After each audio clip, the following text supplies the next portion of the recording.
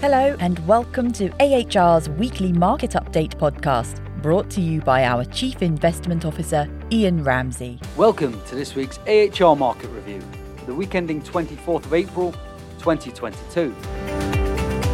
Expectations for interest rates were front and centre for markets this week as Jay Powell, Chair of the US Federal Reserve, said on Wednesday that it was appropriate to move quickly in order to control inflationary pressures, with a 0.5% rate increase in May a real possibility.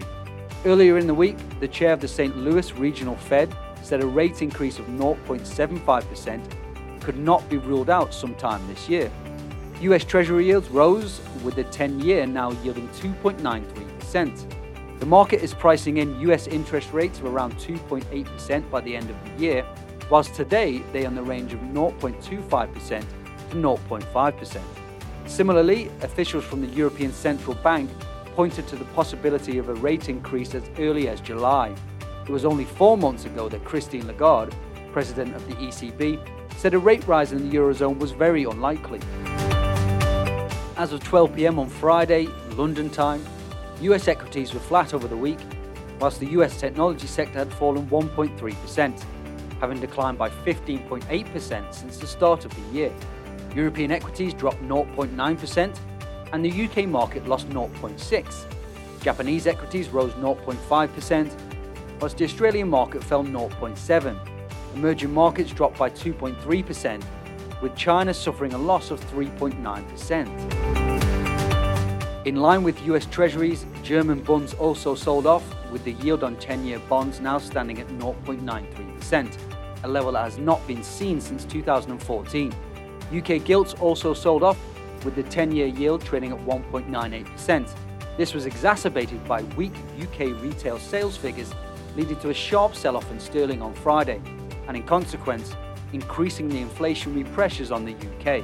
Versus the US dollar, sterling is now trading at $1.29, as low as it has been since the end of 2020.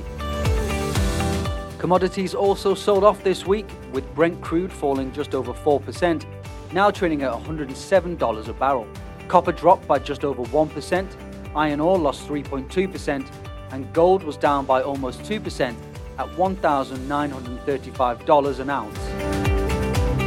There were mixed company results this week, but perhaps most eye-catching was the sharp fall in Netflix share price following the news that its subscriber numbers had fallen for the first time in over a decade, with the price falling by close to 40%.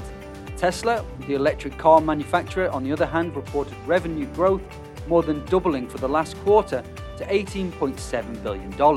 However, in an environment where investors are increasingly looking for profits today rather than growth tomorrow, its high valuation proved a headwind for the share price, which fell slightly over the week, whilst more lowly value consumer discretionary stocks such as Heineken, Danone and Procter & Gamble saw share price rises over the week as first quarter sales rose despite hiking prices for end consumers. That's all for this week's AHR Weekly Podcast. Thank you for listening, and for further investment insights, head over to ahrprivatewealth.com.